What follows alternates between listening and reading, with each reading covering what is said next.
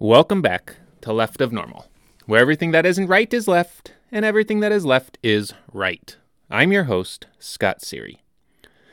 To start things off, as always, I want you to know that I appreciate you and I appreciate your support. If you could please give this podcast a quick 5-star review on whatever platform you happen to be tuning in on, that will encourage the almighty algorithms to show it to more people, and hopefully we can all grow and get better. So last week we talked a bit about managing multiple neurodivergencies, especially as they relate to ADHD and Asperger's. And if you want to know more about that, just scroll on back to the previous episode. That's number 76. This week we are going to get into a little bit more on the left of normal mind and how it relates to traveling. So for most left of normal people, travel isn't exactly enjoyable. It gets away from that routine that we love. It's off into the unknown, and it's often an experience that is unpredictable and therefore just kind of scary. For myself, however, I found that travel is exciting and fun. I don't know if it's from when I was younger, when we'd travel as a family and I was just kind of forced into it, where nobody really understood why it would not be exciting and fun. And so it's a little bit nostalgic, but also from my schooling, where I learned about different cultures, I love to experience them firsthand. Anyway, I have also found that I have to really be in the right mindset, have the right preparation, and the right idea of what the outcome will be in order to fully appreciate and enjoy the time I spend outside the comfort of my own home. So for those who are left of normal and they struggle with traveling, or for those who have left of normal children where traveling with them is, let's just say, difficult, I put together my top 5 tips on how to see the world without going crazy. Without further ado, tip number 1, have a great itinerary. So, to create an itinerary of what you will be doing on your travels, you have to do quite a bit of research beforehand. It's really not as hard as it sounds. It's just looking up things to do in XYZ area, wherever you happen to be going. So how does this play out? Recently, we took a number of trips around the country almost, the western half of the country at least. And some of that stemmed from several years ago where we went to Disneyland. Disneyland has a ride called Soarin' Around the World. It's a really cool augmented virtual reality type thing where you sit in this platform, it kind of moves, and there's this giant wraparound screen, and you soar over different areas of the world. And in this ride, you go over like the grasslands of Africa, and there's elephants, and you hear the elephants kind of from behind you and to the side, and then you smell the grass. They have these different scents that come out. And so really fun, really exciting, just a all-around phenomenal experience. Well, when we were going down on our big road trip over spring break, I was doing some research and discovered that there is a Soarin' over Las Vegas. And so that automatically made it onto my itinerary because I knew what to expect and I understood that it would be a good experience. It was, and then when we went out to Minneapolis this summer, I discovered that at Mall of America there is a Soarin' Around the World or Soarin' Across America ride there as well. And so that made it into my itinerary. This research before you go finds the unique and fun experiences that you can now look forward to, and especially if there's something you've experienced before, they are predictable and eliminate some of that anxiety and that some scariness that can come with traveling. In every itinerary, however, you want to build in some slush time, some downtime. Having every single minute of your trip mapped out is just going to create frustration because you're not going to get to everything on your list. So there should be large blocks of time where you just experience or enjoy the area you're in. So let's say you're going to Denver or Chicago or really anywhere. You just find like a park. And right around lunchtime, you say, explore XYZ Park. And then you just walk through the park, you find a local restaurant, and you have 2 hours blocked off. But you only need to spend maybe an hour and a half, or maybe you need to spend an hour and 45 minutes, or whatever ends up being. So when you block off these large chunks of time, you can spend up to the amount of time, but generally you kind of have that slush time in case you get caught in traffic or something happens that you can't make it to your specified destination on time. With this itinerary, you want something to do each day that's going to kind of keep you on track so you can fully experience what you want to experience on the trip. This will be something that's a kickoff activity for each day, something that starts your day, and then maybe something in the afternoon, and then there's open time in between for things that are unexpected or that you happen to discover while you are there. So that kind of leads into tip number 2. Have a timeline and a schedule. This is a little different than having an itinerary. Itinerary is things that you want to do at a particular time. A timeline and a schedule make sure the things happen on time. So the reason this is important is the left of normal mind really wants to know what's going to happen next. When will this happen? When will we leave? When will we return? Etc., and so on and so forth.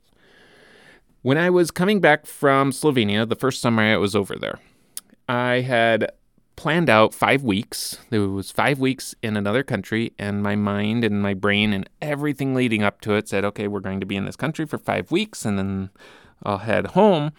But then on the way back, I stopped off in Madison, Wisconsin for a wedding. A friend of mine was getting married over there, and I hadn't fully integrated that timeline into my overall mental mindset preparedness.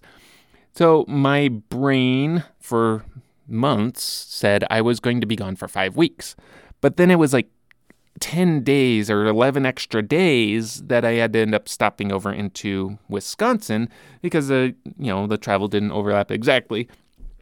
And so those 11 days were actually really hard because my brain and mindset had already decided that I would be back after 5 weeks. And now I'm out 6 to 7 weeks, and all of a sudden, my mind is not meshing these things. It ended up being one of the hardest travel experiences just because I didn't fully understand why I was feeling the way I was feeling, even though I had nothing going on back home. And visiting friends in Madison and discovering Madison was actually kind of enjoyable. So we want to know what to expect, and we want to know when to expect it. It eliminates a lot of that unpredictability. Everyday story is when my son gets punished and he gets sent to his room for a timeout. There is the inevitable question of when can I come out? It's almost as soon as he enters his room, and it's always there. There's like never a time that he does not ask this question. And it's one of those things that he can't focus on changing his mindset when there's this weird unpredictability of this anxiety that's hanging out over his head because he doesn't know when he's going to be out of his room.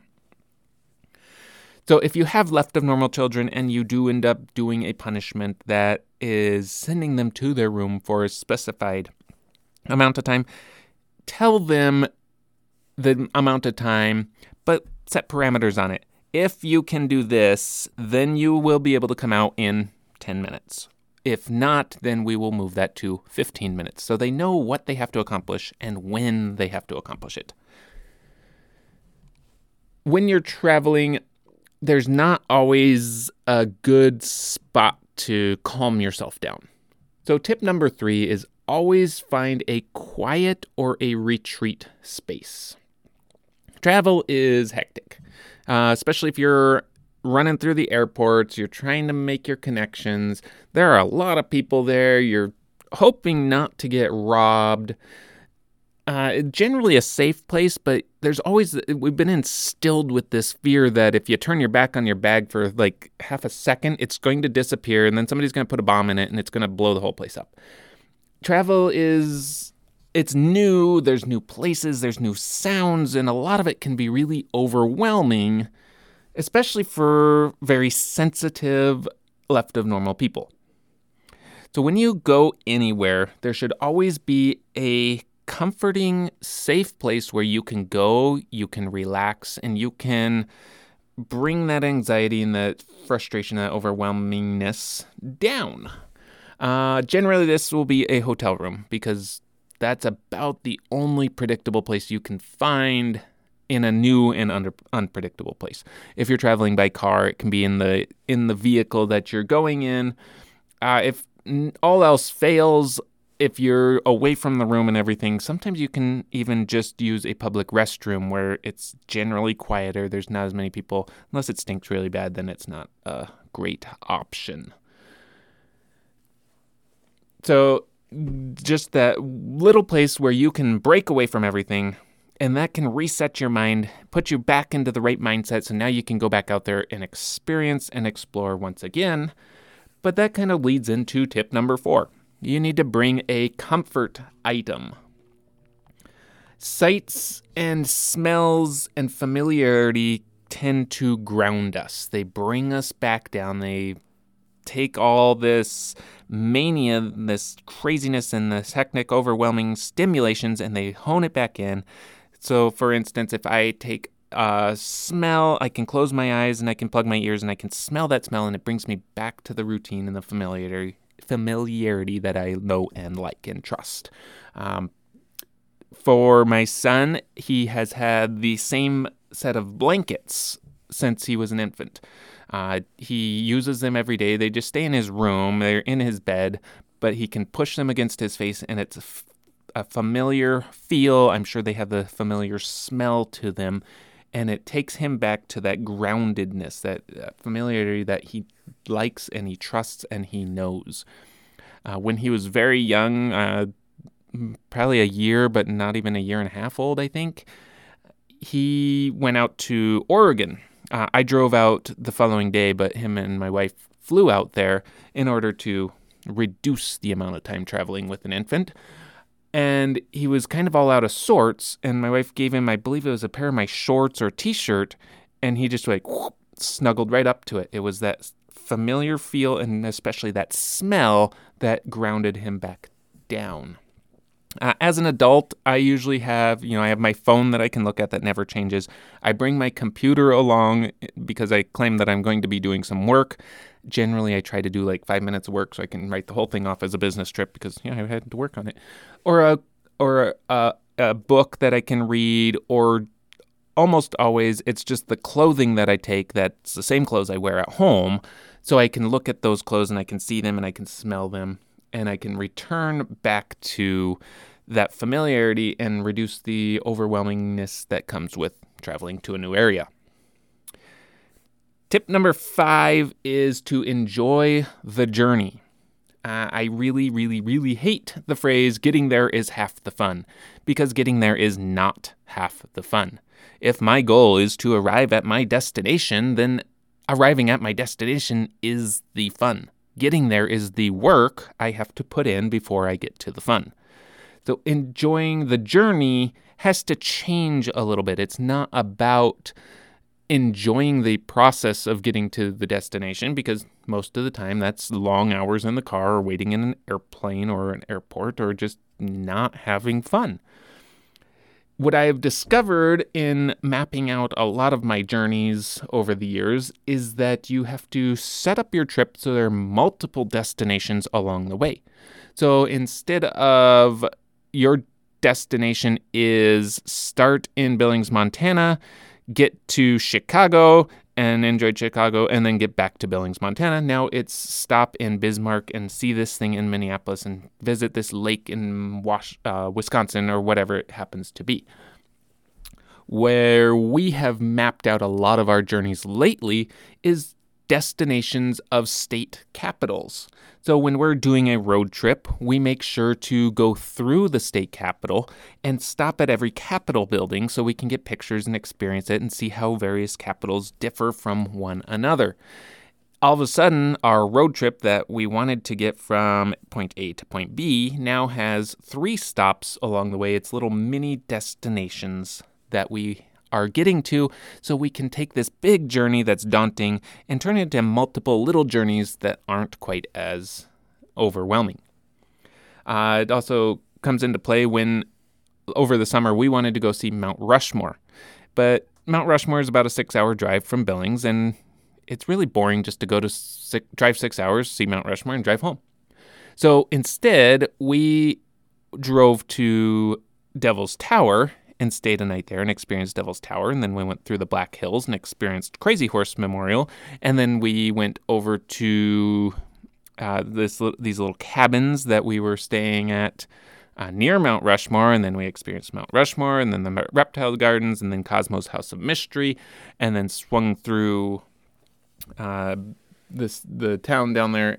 And then we headed home. The drive home was a little boring, but by that point we're tired. We just want to get home. So we create all these little mini journeys for our larger journey so that we can enjoy it and it doesn't become overwhelming in just the travel aspect of it. So a little bit longer podcast for you today. You probably noticed that it was not quite as rigid. I didn't script the entire thing. I did a bullet point outline, testing this out, partly because I didn't have time to write the whole thing out. For now, you've had a peek into the world where everything left is right, and if it feels right, then it must be left. Thanks for tuning in. Please don't forget to like, comment, subscribe, join the Facebook community. Feel free to ask any questions that you have over on that platform. And remember that traveling can be hard for some people, but with proper prior planning, it turns into an exciting experience. And of course, share this with your friends, whether they are left, normies, or right.